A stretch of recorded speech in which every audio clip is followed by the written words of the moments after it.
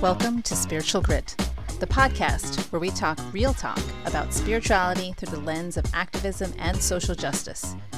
What happens when activism and spiritual practices collide? What sparks of change call for the grit we need to create meaningful strides in social justice? I'm your host, Leslie Ann Hobayan, poet, priestess, activist, professor, hip-hop dancer, and badass mama. Join me as we dive in to learn more about our deepest selves so that we can be better ancestors to create a stellar world for our descendants. Grab your dancing shoes and let's get groovy with the grit right now.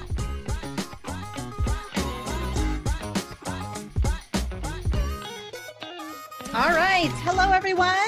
Welcome to another episode of Spiritual Grit. How are you on this beautiful, amazing day? I hope wherever you are able to take a deep breath, feel alive, and appreciate that we are here in this moment.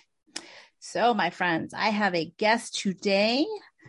You may have heard her on a way back episode early on in the life of this podcast, but she is here again to grace us with her presence. She is one of my friends. She's an editor. She is a writer extraordinaire, a fellow Filipina exploring Catholicism in ways that we're not too sure yet, but maybe we'll talk about it. So I just want to welcome to the show, Lisa Factora Borges. Woohoo! Thank you. Welcome. Thank you. So glad to have you here again. Thank you for asking me to be here. Yeah. It's an honor. You are one of the people who gets what I'm trying to do, and it gets me where it comes to like, what's happening spiritually? What? So I appreciate you, and I appreciate you being here today. So we're going to start our podcast episode with a poem by Hafez from The Gift. And we're going to just flip through roulette style to see what oracle of the poem comes forward. And today it's called, I Want Both of Us. I want both of us to start talking about this great love, as if you, I, and the sun were all married and living in a tiny room, helping each other to cook, do the wash, weave, and sew, care for our beautiful animals. We all leave each morning to labor on the earth's field. No one does not lift a great pack. I want both of us to start singing like two traveling minstrels about this extraordinary existence we share, as if you, I, and God were all married and living in a tiny room.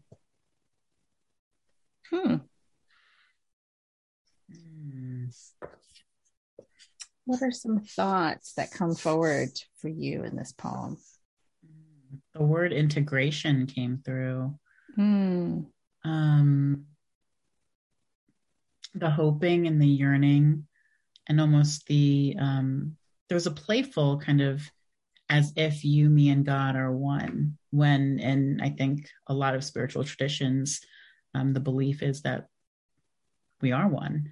At least in Catholicism, the Trinity is the heart of the mystery of three in one. So that's an interesting parallel. But yeah, I'm also in a season of integration, of bringing all things together against the illusion of fragmentation or separateness. That's where my mind went. Yeah. What jumped out for me was this, I want both of us to start talking about this great love and to think about that oneness and how great that love is. And I feel like, especially now, this idea of love gets sort of put aside, where it's like, okay, we want, I don't know about you, but like what I see a lot of is like, we need to be mindful. Let's be mindful, aware, be present in the moment. It's like all these things, but then love doesn't really come into the conversation as frequently or as spotlighted as greatly as I would like it to be. But maybe that's just my circle of vision. I don't know. What has it been for you? I think that's really interesting. I think, well, I've thought this like for many years, but I've been thinking about it in the last few years, especially as I've been getting older and gracefully aging into my 40s. It's just the way that as you get older, you know that the way that you're introduced to concepts of love are deconstructed and expanded. But there really is no map for learning how to love throughout your life. The life journey of discovering, remaking love, I think for me is what's jumping out of like, I agree with that. I think that there's a lot of reluctance to admit how much we don't know still about how to love self and other. Yeah. There's a lot there. So do you think that reluctance or that reluctance to admit how much we don't know is a subconscious thing where we're directing towards what we can hold, what can be tangible? Like, oh, I can meditate. I can sit down and like go within and, I can be aware of how I respond to people who might cut me off in traffic. But is that it? I feel like when especially spiritual teachers talk about these things, it's like, yeah, that's cool. I can notice my patterns. I can try to rehabilitate my patterns, but where does the love fit in? I don't know. I'm sort of just throwing that out there because I feel like that doesn't come into conversation as much. I think it's a point that is very versatile and is, for me, the way I'm hearing it is going both ways. In one sense, you can answer, well, not answer, you didn't ask a question, but I mean, respond to it like the way that I heard it is, well, everything is love, Right. Yeah. Everything that you do in the name of love is love. But I think what you're getting at is at a much deeper inquiry into, well, if everything is love and everything that you do is love, then, well, what's love and what's the utility? What's the function? What's the identifier of love? How do you know if you're doing it? And I honestly, I've been thinking about this. Like my partner and I, we've been together for like 20 years, married for 17. I've been a parent for like almost 12 years now. And I'm thinking all the time, like, is this love? Like, am I loving them right? Am I loving? Or am I just like trying to survive and like not be cruel? Am I being enough? Am I doing enough? Is this love? Am I being a good love example? So no answers. I'm like all of the above. Mystery. But it's the ultimate mystery of like, how do you know when you are truly loving? And at the same time, everything that you do always, is in the spirit of love. That is enough.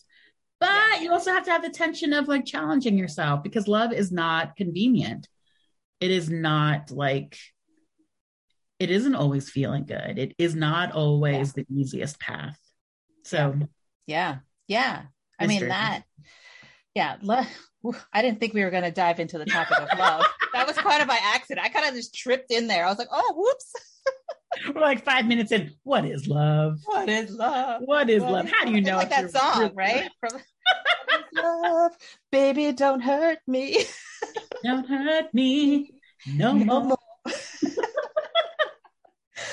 But it's so funny because I say this a lot, where I'm like, you are love made manifest, and if you stop and think about it, you're like, what the heck does that even mean? Right. So I think about like our divine light, the essence of us, when we put our ego on the shelf, if we can, when we really dive deep within, and you know that there's that little spark in you, like I feel that is love, right? As a source, as an entity. But then the question that comes forward is, how is that being expressed?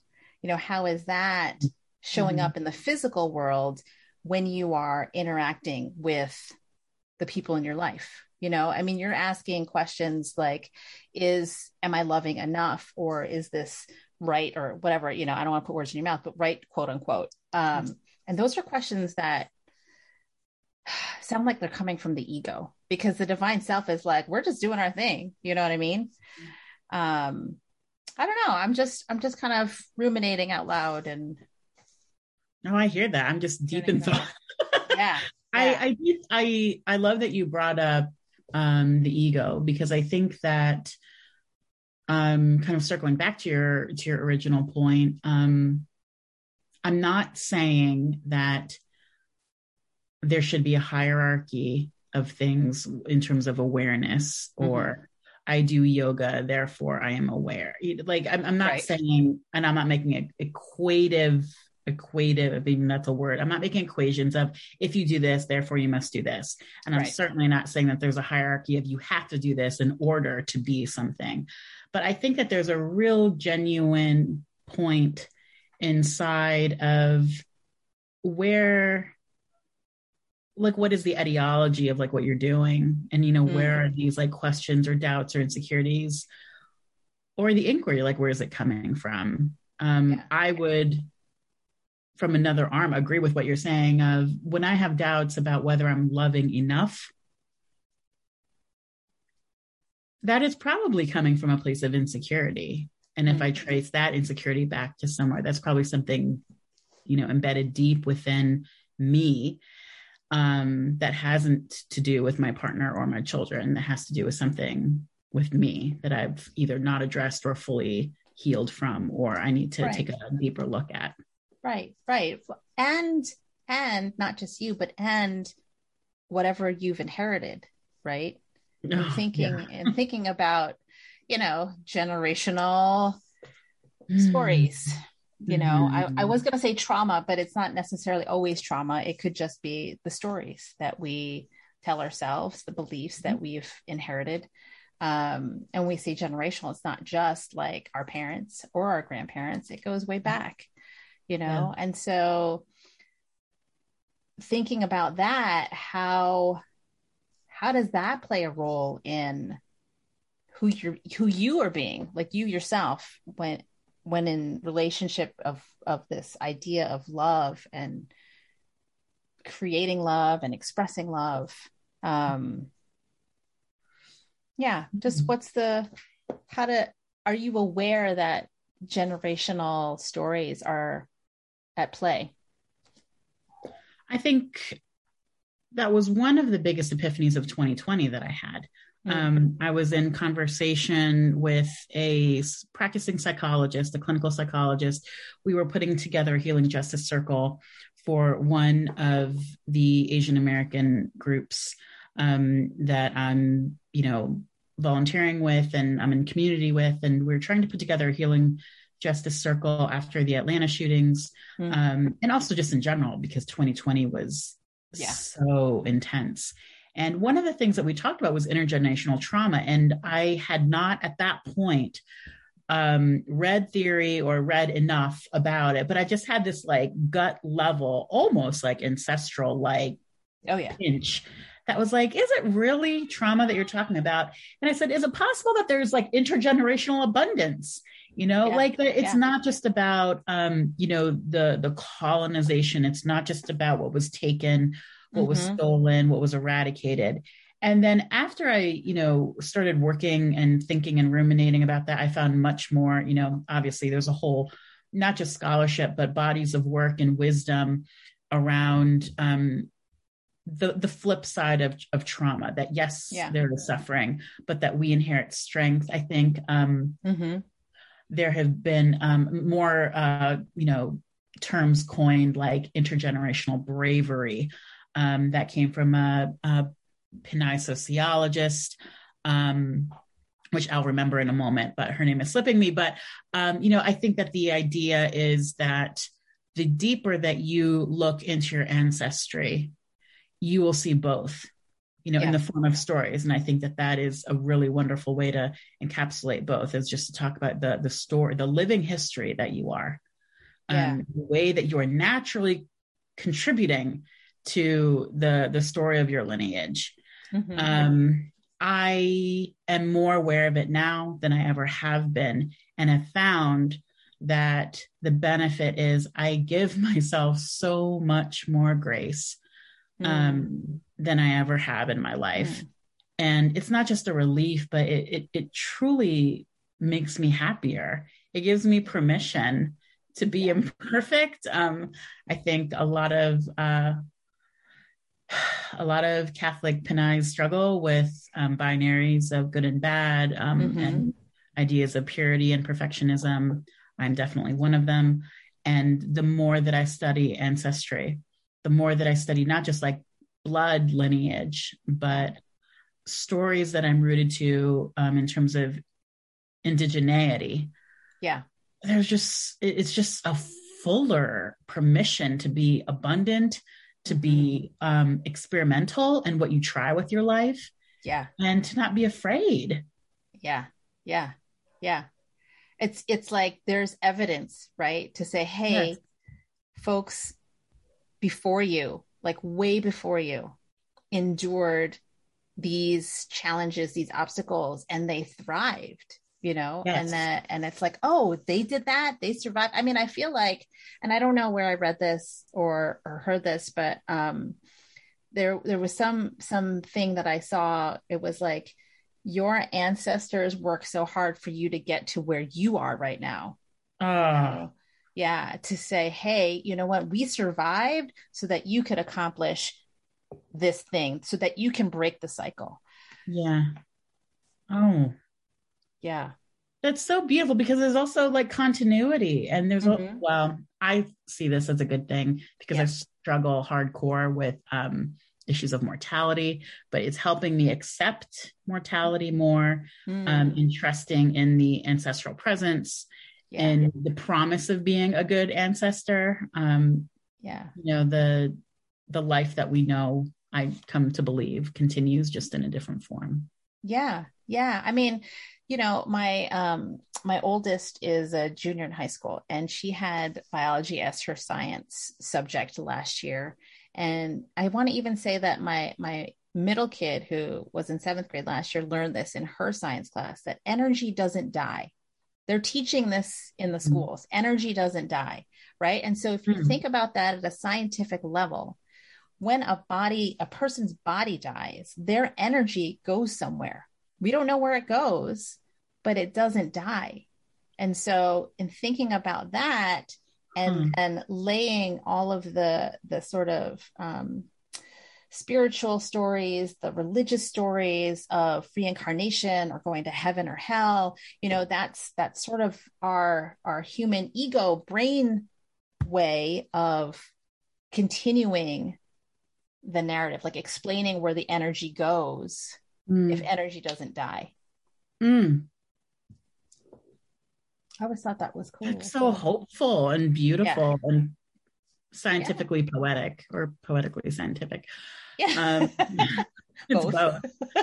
And I did want to give proper credit to Dr. Valerie Francisco Menchavez. Mm. She's an associate professor in the Department of Sociology and Sexuality Studies at San Francisco State University. And I Oh, was cool. listening to her on a different podcast, Filipina on the Rise. And she was talking about this concept of intergenerational bravery. So, Oh, I love it. I love it. So yeah, and so in sort of tying with that and thinking, if energy doesn't die after we die, right? So thinking about our ancestors, how when they pass on, they're not only passing on their stories, right, through Mhm. oral tradition, but also their energy, like the energetics of being brave, of surviving, of thriving, of, Mhm. even the traumas and the abundance, and how that is passed down through each human form of our lineage. They're doing scientific studies now about epigenetics, right? And Yeah. they're talking about how trauma can be passed on genetically. But why? Let's look at the flip side of that, how abundance and thriving and celebration can also be passed along that genetic lineage. Well, 100%. I mean, it makes so much sense, right? It seems like so obvious, but it's hard to recognize because I think that we're so trained to first think of trauma or the suffering or the bad or the hard first. But doesn't that make so much sense that in order to survive some of the things that people in our background have survived? Specifically, I wanted to start a project looking at all of the descendants of the Death March, of all of the descendants of the grandfathers of the Bataan.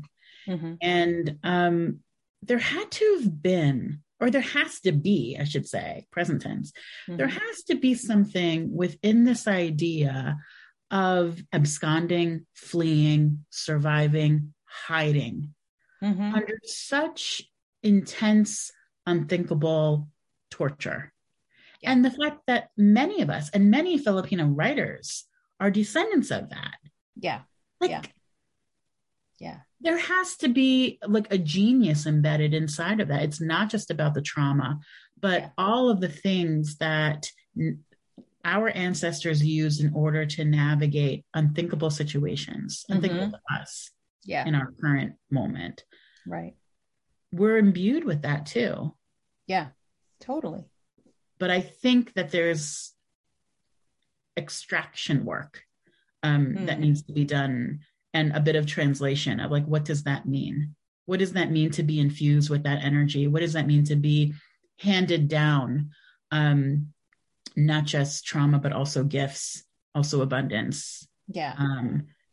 Like, what does all of that mean? Yeah, but also how can we take what is useful and leave the rest? Mm-hmm. You know, like how can we carry the gifts that we've inherited, whether it's actual gifts like, hey, I can draw, you know, a cartoon character, whatever, or energetic gifts of like, I'm always seeing the positive and, you know, attracting abundance. How can we carry that through while also acknowledging the trauma, working to heal it and transmute it into something that can help elevate? You know, that's, I think, part of the work that we have. Like, you know, our grandparents, like, I don't, you know, my grandfather was a survivor of the Bataan Death March, and it's like, okay, he survived, you know, he was resourceful. He made it through. And the experiences that he had were then passed down to how he raised my dad, which then my dad's experience was then passed down to me. You know, and this is just the very physical, real experience. But energetically, can we, as the people that we are now, do that work of extraction, you know, to gather up the light while acknowledging the dark and embracing it, but not necessarily keeping it as a burden for us. And also, can I just like delicately emphasize something that I think is pretty incredible, that at the time that our lolos or our ancestors were going through things, that they could have made eye contact. Like our lolos could have seen each other. They could have like brushed by each other. They could have spoken. I don't know. Like, who knows? Right. But I think, you know, the other Filipinas that I've either collaborated with or I've begun interviews with, you know, I've asked, what do you think of that possibility? And that you and I are in conversation now, generations later. So cool. I mean, not an accident. Part of the world, right? You know, like the whole idea of forced migration, yes. But also what is at a mysterious level of work that descendants somehow find themselves in conversation. Yeah. I don't know. That is something I've just been very curious about. Yeah. In terms of not just intergenerational storytelling, but intergenerational intervention. Is there work that is being done through us that is also bringing us together? I think that's a really interesting component of the diaspora among writers and artists and thinkers and activists. Why us? Like Yeah. how and why are we brought together in particular ways that we create together? We create podcasts together. We find ourselves tripping over similar things.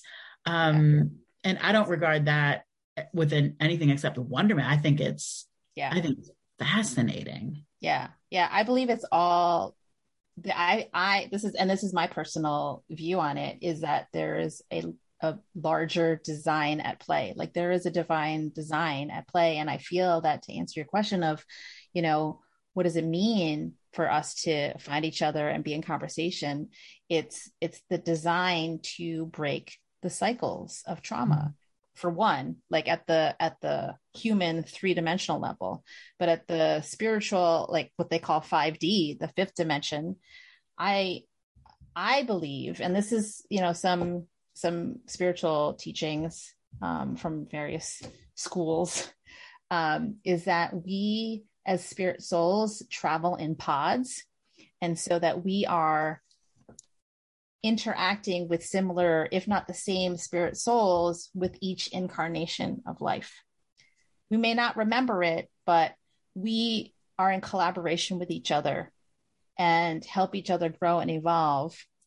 And when that contact is made and that lesson has come to fruition, whatever it looks like, then we move on. Then we, move to the next stage, or we move to, when I say move on, it could be we die, or we could mean we move into a different community, Mm-hmm. Physically, or it could be we just lose touch, in terms of like conversations or whatever. But when our things, our conversations, the work that we're meant to do together is completed, then the puzzle pieces shift again. Because, how is it that you and I have connected with each other over these years, but yet the people that you're connected with, I'm not necessarily connected with? Mm-hmm. Yeah. I mean, we met in Vona, correct? We met at AWP.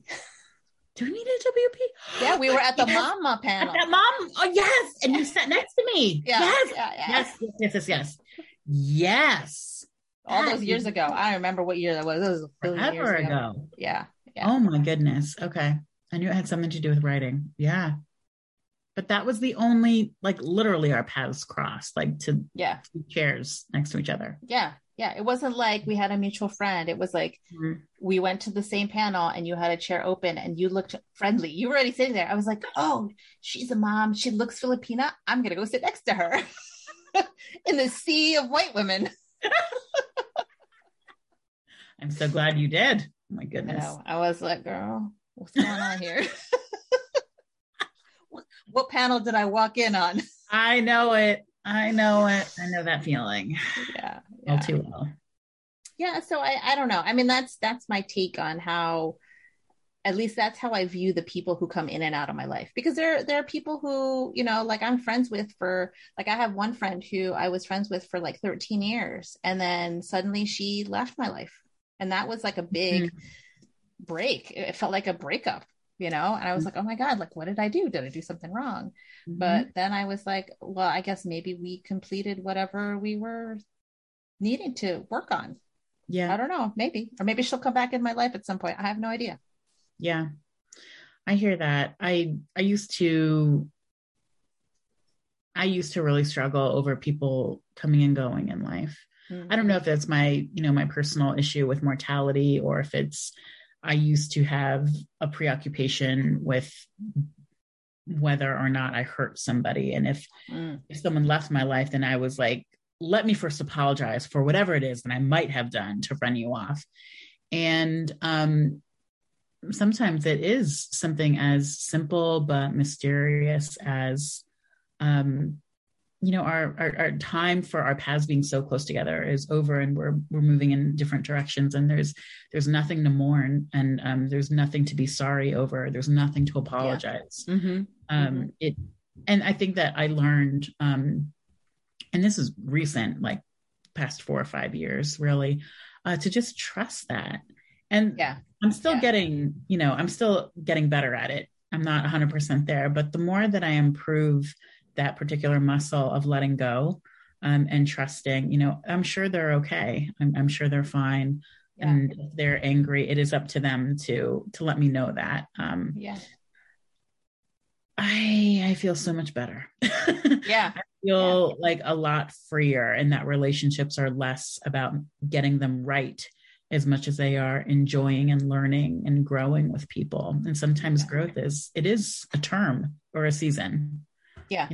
There's a season of closeness, and then there's a season of moving on. Yeah. Yeah. Or a season of hibernation and then rebirth, Yeah. But, man, so Take many things. So yeah, I'm like, something. I need to get some water. All kinds of things. Woo, man, who knew we were going to go so deep? It started with love, and it's like, what is love? What are we talking about? Intergenerational abundance and trauma. What? Yeah. Oh my gosh. So good. That was great. Yeah.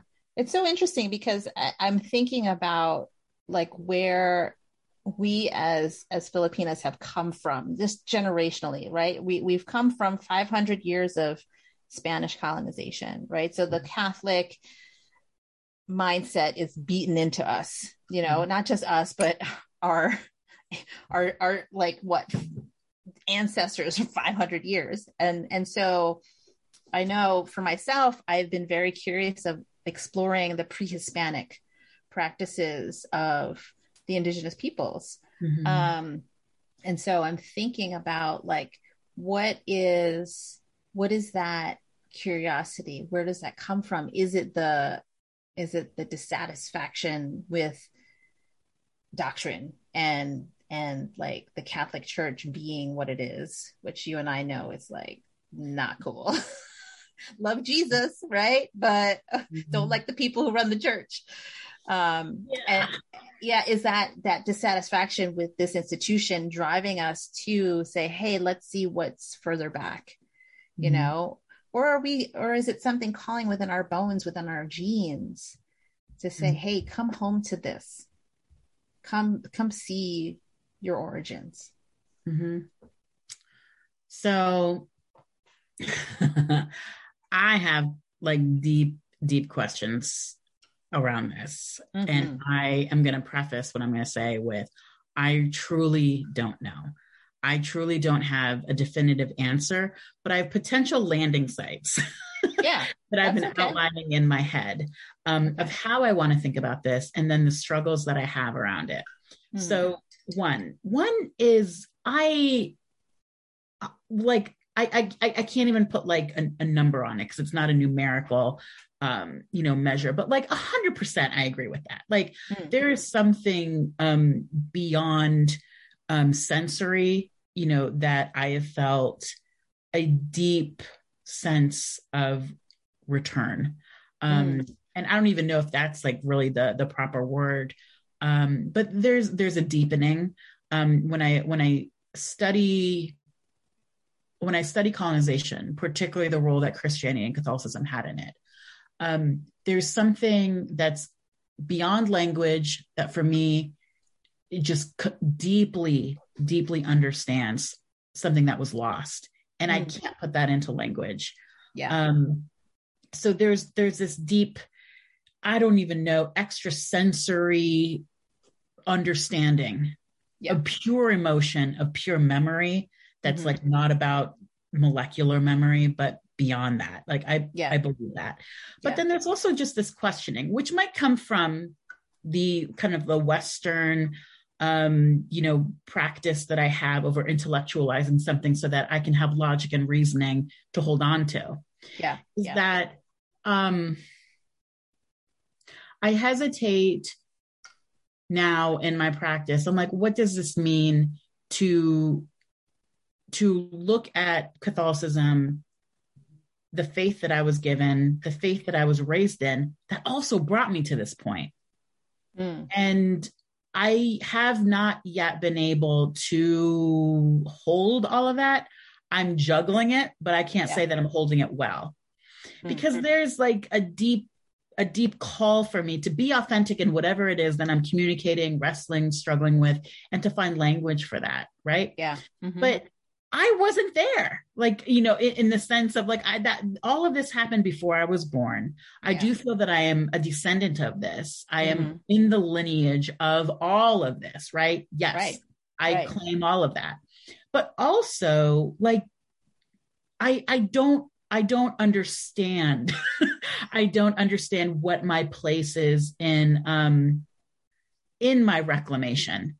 I don't yet fully comprehend how I can claim the pre-colonial practices and spiritual thought that I do feel I want to explore, and the fact that it was in the colonization of the Philippines with Christianity, with the violence of dogma and stripping people of their memory and their dignity and their faith and their spiritual traditions, that out of that I was born, that you can be born of two things. Yeah. And that is currently where I'm wrestling of, I literally don't have words. I'm like, Yeah. I get it.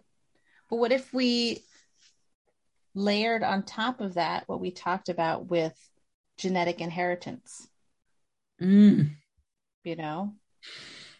about, yes, like in your genes, if we could do a time machine, like, and when I say time machine, I don't mean like the hot tub time machine. I mean like the MacBook time machine. You know how you can like look at all the versions of your computer? Yes. Like if we took one of your genes, my genes, anybody's genes, and we could do that Apple time machine thing and went all the way to pre-Hispanic times, and then track the evolution of that genetic makeup that brings us to you, I feel like you would see both.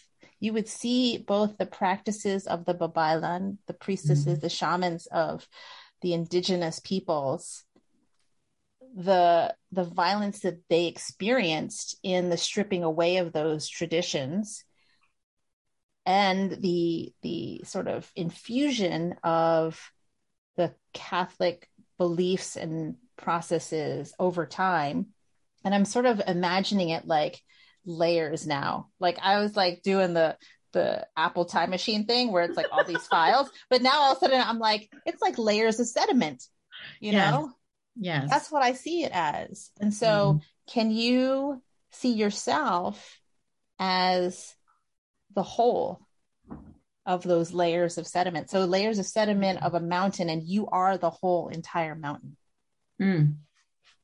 I think that that's where my landing is right now. I mean, that's, I think, what enables me to write from a place of curiosity rather than suffering. I don't believe that I'm a colonized self. I believe my lineage was colonized. I believe that I struggle. I continue to struggle, but the strength and the abundance and the gifts and all of that is also there. And I try to write out of the holding of both. But again, I'll just be transparent. I think that I'm still working through this. There is still a part of me that I'm trying to organize it in my head somehow. I'm trying to make sense of it. I'm trying to explain that to my children. I'm trying to create a practice for myself of what does that mean? Do I go to church or not?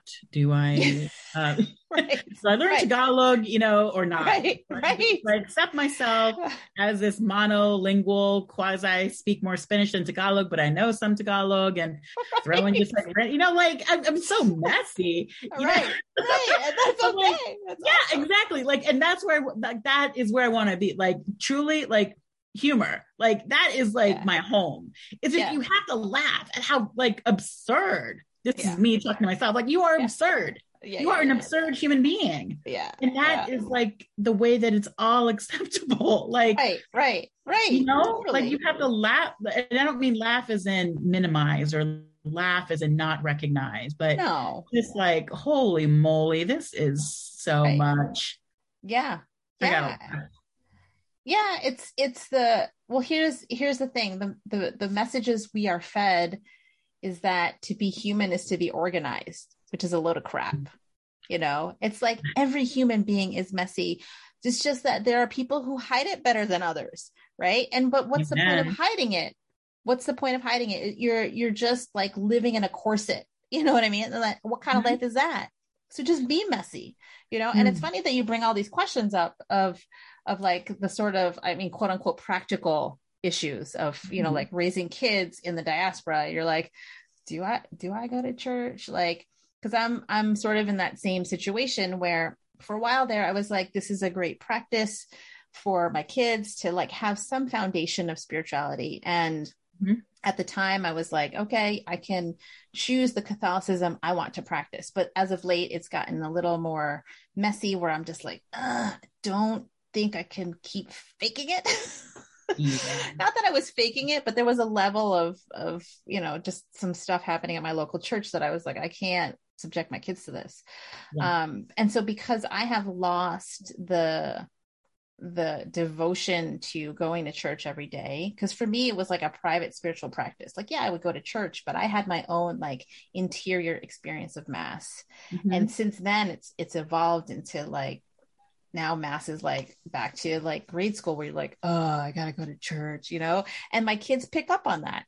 So I'm like, am I gonna force them to go to church? Like, you know, so I'm in that same space of questioning. Also, like my middle kid wants to learn Tagalog. She's like, Mommy, I want to learn Tagalog. And I was like, yeah, me too. You know, so, yeah. But, you know, but it's about the mess of humanity and being in this body and just exploring and evolving, and whatever that looks like is how it's going to look, you know. And we got to be cool with that. We just be like, you know what, yeah, okay, I chose, now this is my belief, but spirit soul chose to come down and be born on this planet in this body in this 2021 era. So what am I supposed to be learning right now? And I don't like to say supposed to be, but you know, what are the lessons that are being presented to me that I can, what's the divine assignment? Yeah, exactly. And then and if I don't know, I just know that the thing will keep coming at me, beating on my head until I finally do something about it. I hear that. What you just said, I think that is what 2021 was for me. Like certain things came home and they weren't new, but they got through.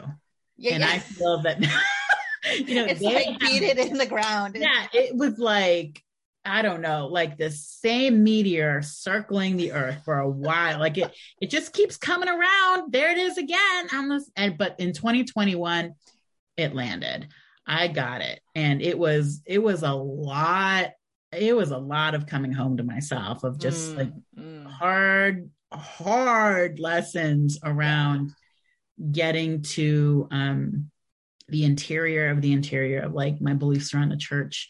What is it that I truly believe? Like, how do I want to embody what I truly believe? Like enough performance, enough of the facades, just enough. Like, how do you, and it wasn't, you know, like this grand thing, like I'm going to live out loud. It wasn't like a meme. And it wasn't that I've been inauthentic. I've always been authentic. I've always been in my own agency, always. Yeah. But there's some times where it just comes home and you gotta, it comes home through your body. And that was 2021. Like I really heard what the assignment was. Oh geez. Yeah. Loud and clear. Got it. Yeah, I got you. Okay. I got you this time. Yeah, you landed. I got you. But I think it's important that you mentioned the body, because I feel like that is the main, for me anyway, like mode of communication.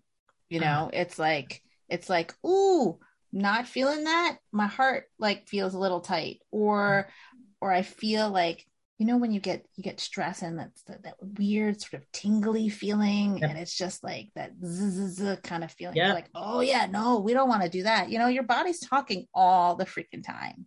All the time. And I feel like because we live in the world that we live in with this constant barrage of information media and stuff, that we have been put into a trance of not listening to our bodies. It's like, oh, my hip hurts. Let me go see the doctor and get some medication for that. You know, oh, I can't see. Let me go to the eye doctor. Bad metaphor. Because I'm just thinking about my own vision right now. I'm like, I got old lady eyes are coming through right now. I'm like, oh yeah, I kind of have to go see the eye doctor. my body is sending me a message like, girl, you need to see with something else besides your eyeballs. Yep. Yeah. The body is full of different micro conversations. And I think that, we go through seasons of how good of a listener we really are. And sometimes we narrate the conversation for our body, and we listen to that very manufactured narration, which is reliant upon medicine and diagnostics. And let me go to WebMD. Hold on. Yeah. I mean, I think that, and don't get me wrong, I have definitely been a beneficiary of Western medicine and all different forms of traditional therapies. So yes, if that brings you to yourself and a sense of wellness and balance and closer to your body so that you are a great listener of your body, absolutely. But very easily can you become more consumed by listening to everything but your body. Yes. Yeah. And I think anxiety is a perfect illustration of it. I think the last time that I was on your podcast, like I think that was during 2020, that was like the height of I think everybody's anxiety, but I can only speak to mine. Like it was manifesting in my body in so many ways. And I wasn't aware. I was not aware that these were conversations that had to be opened up, not shut down. And I think that was a misconception that I had about my own body, that anxiety was something to quell rather than listen to, and that it would eventually, for me, leave on its own if I learned how to listen to it and learn how to really get to the root of fear, uncertainty, and that there was a deeper treatment than just quelling it. Yes. And I in agreement with you that anxiety is your body talking to you in the midst of fear and uncertainty and change, like huge change. And I see that a lot with the younger generation, and I don't want to prescribe anything, because it's a very slippery slope for just people understanding like what anxiety is. I might have like Western doctors coming after me like, you don't know anything, blah blah blah blah blah, and then other people be like, well, yoga isn't everything. So I'm just saying, just putting it out there, that anxiety is a message. And it really is about listening, like deep listening, not making up stuff, not trying to justify stuff, to not blame too. That's the other thing, right? It's to just really open the ears a bit more and say, okay, why is my body responding in this way? And if it's fear, what am I afraid of? And if I'm afraid of that, where did I learn that? It's these levels of questions that you keep asking that go deeper and deeper. I would say it was anxiety that was the biggest helper in helping me understand 2020 and in helping me understand what I was most deeply afraid of. I think a lot of things surfaced for a lot of different people in a lot of different ways through COVID and, all of the different crises and all of the grief. And the grief inside the grief, that there are all these, there's just so much loss and difficulty. And I think that there are a lot of ways to get through it, but I wanted to not just get through it. I really wanted to understand why my body was just, I felt like an alarm. It was going off every night. Yeah. Yeah. And it really was about learning to be in a relationship with myself again. And I don't want to romanticize, because it was very painful and very difficult. And I went through many iterations and stages of treatment and figuring out how to manage it. But it certainly was because of the support that I had to be able to go into it rather than around it, that I was really able to unearth some deep-seated, long-held, probably like lifelong fears that I had.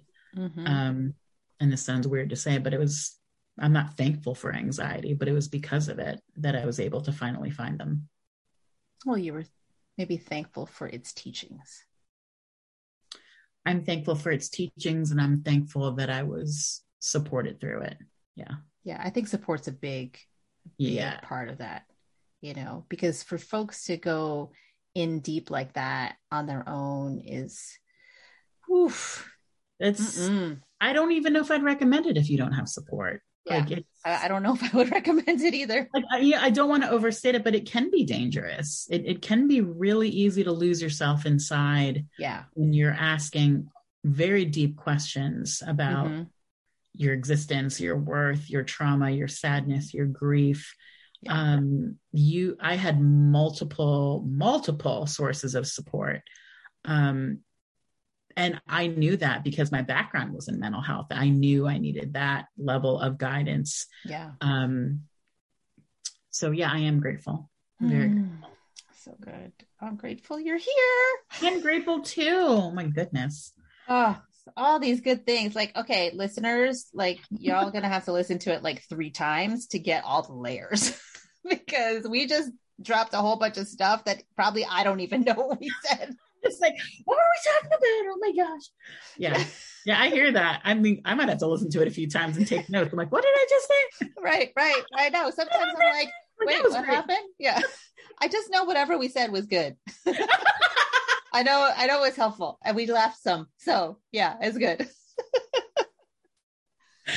Oh, my friend, this is such a rich conversation. And I really appreciate you taking time from your schedule to share it with me, because I feel like conversations around lineage, around ancestral inheritances, particularly in the diaspora, are so needed, because we hear a lot of narratives from, different communities, but maybe again, it's my limited scope. Maybe my reach, my view isn't as broad, but I feel that the conversations in the diaspora are not getting amplified enough. And so here's hoping that our podcast episode launches into the stratosphere. So thank you for this. This was so important. And I also had fun, which is key. Thank you. Thank you for holding this space and for just creating this conversation. Thank you for that intention. Yes. Now for our poem to close our episode. So are you going to do the roulette of poems? We're going to do an oracle poem. Yeah. So literally just open the book and see. Yeah. Just kind of like just flip through. And she's taking, for the listeners, she's taking a poem from The World I Leave You, my favorite anthology. And let's hear what comes forward. Okay. All right. I have come to a poem by Jennifer Kwan Dobbs. The title is Elegy for a Song Between. I know. I just like, I'm going to pause because we're going to acknowledge that title. I'm just going to like feel that title for like 10 seconds. Yeah. Elegy for a Song Between. And underneath that, there is in italics, it looks like names that I'm going to say out loud. This looks important. Kim Sang-pil / Philip Clay, 1974 to 2017. Mm. Okay. I didn't know you, so I cradled the sound between Philip, sang pill, friend, of horses, fortune writing. A song between Phil, pill, swayed a brass bell, chime inside your ghost's chamber. I'm guessing a wild stampede, the gray ghost ripple of their dappled muscles. You, brave and alone, offered stolen bicycles to their power, wounding the ground. Whatever stood between them, their hooves pummeled back to a root web.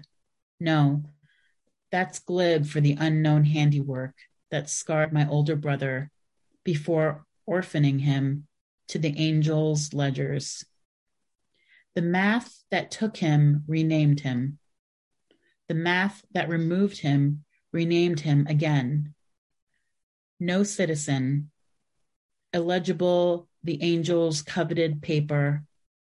He used all of our ink to print his weird books, Holt's daughter said at his funeral, as birth files faded, locked in moving bookcases. Joan, you tried decades to retrieve yours. How many pills did I steal, then swallow as your sister trapped in Oklahoma? Who knows the flowers' names the Koreans prefer to blanket heaven's threshold? Oh, man. That last image. Oof. Oh, yeah.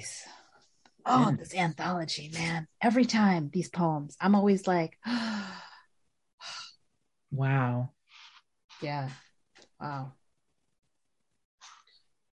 I have no words. Just got to digest that. Jennifer Kwan Dobbs. Elegy for a Song Between. Man. Mm-hmm. So good. Oh, well, thank you, my friend, again for sharing your time, for reading the poem to close it out. And I hope that our listeners can think of some of these layers that we talked about and ask these questions of themselves as well to see what might unfold. As we always do, we will close our episode with a little namaste. So the divine light in me bows to the divine light in you. Until next time, namaste.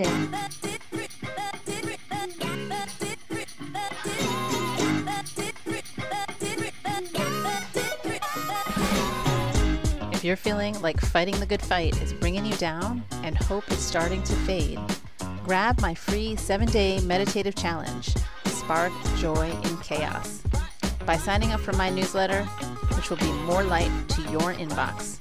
Go to suryaguian.com/subscribe.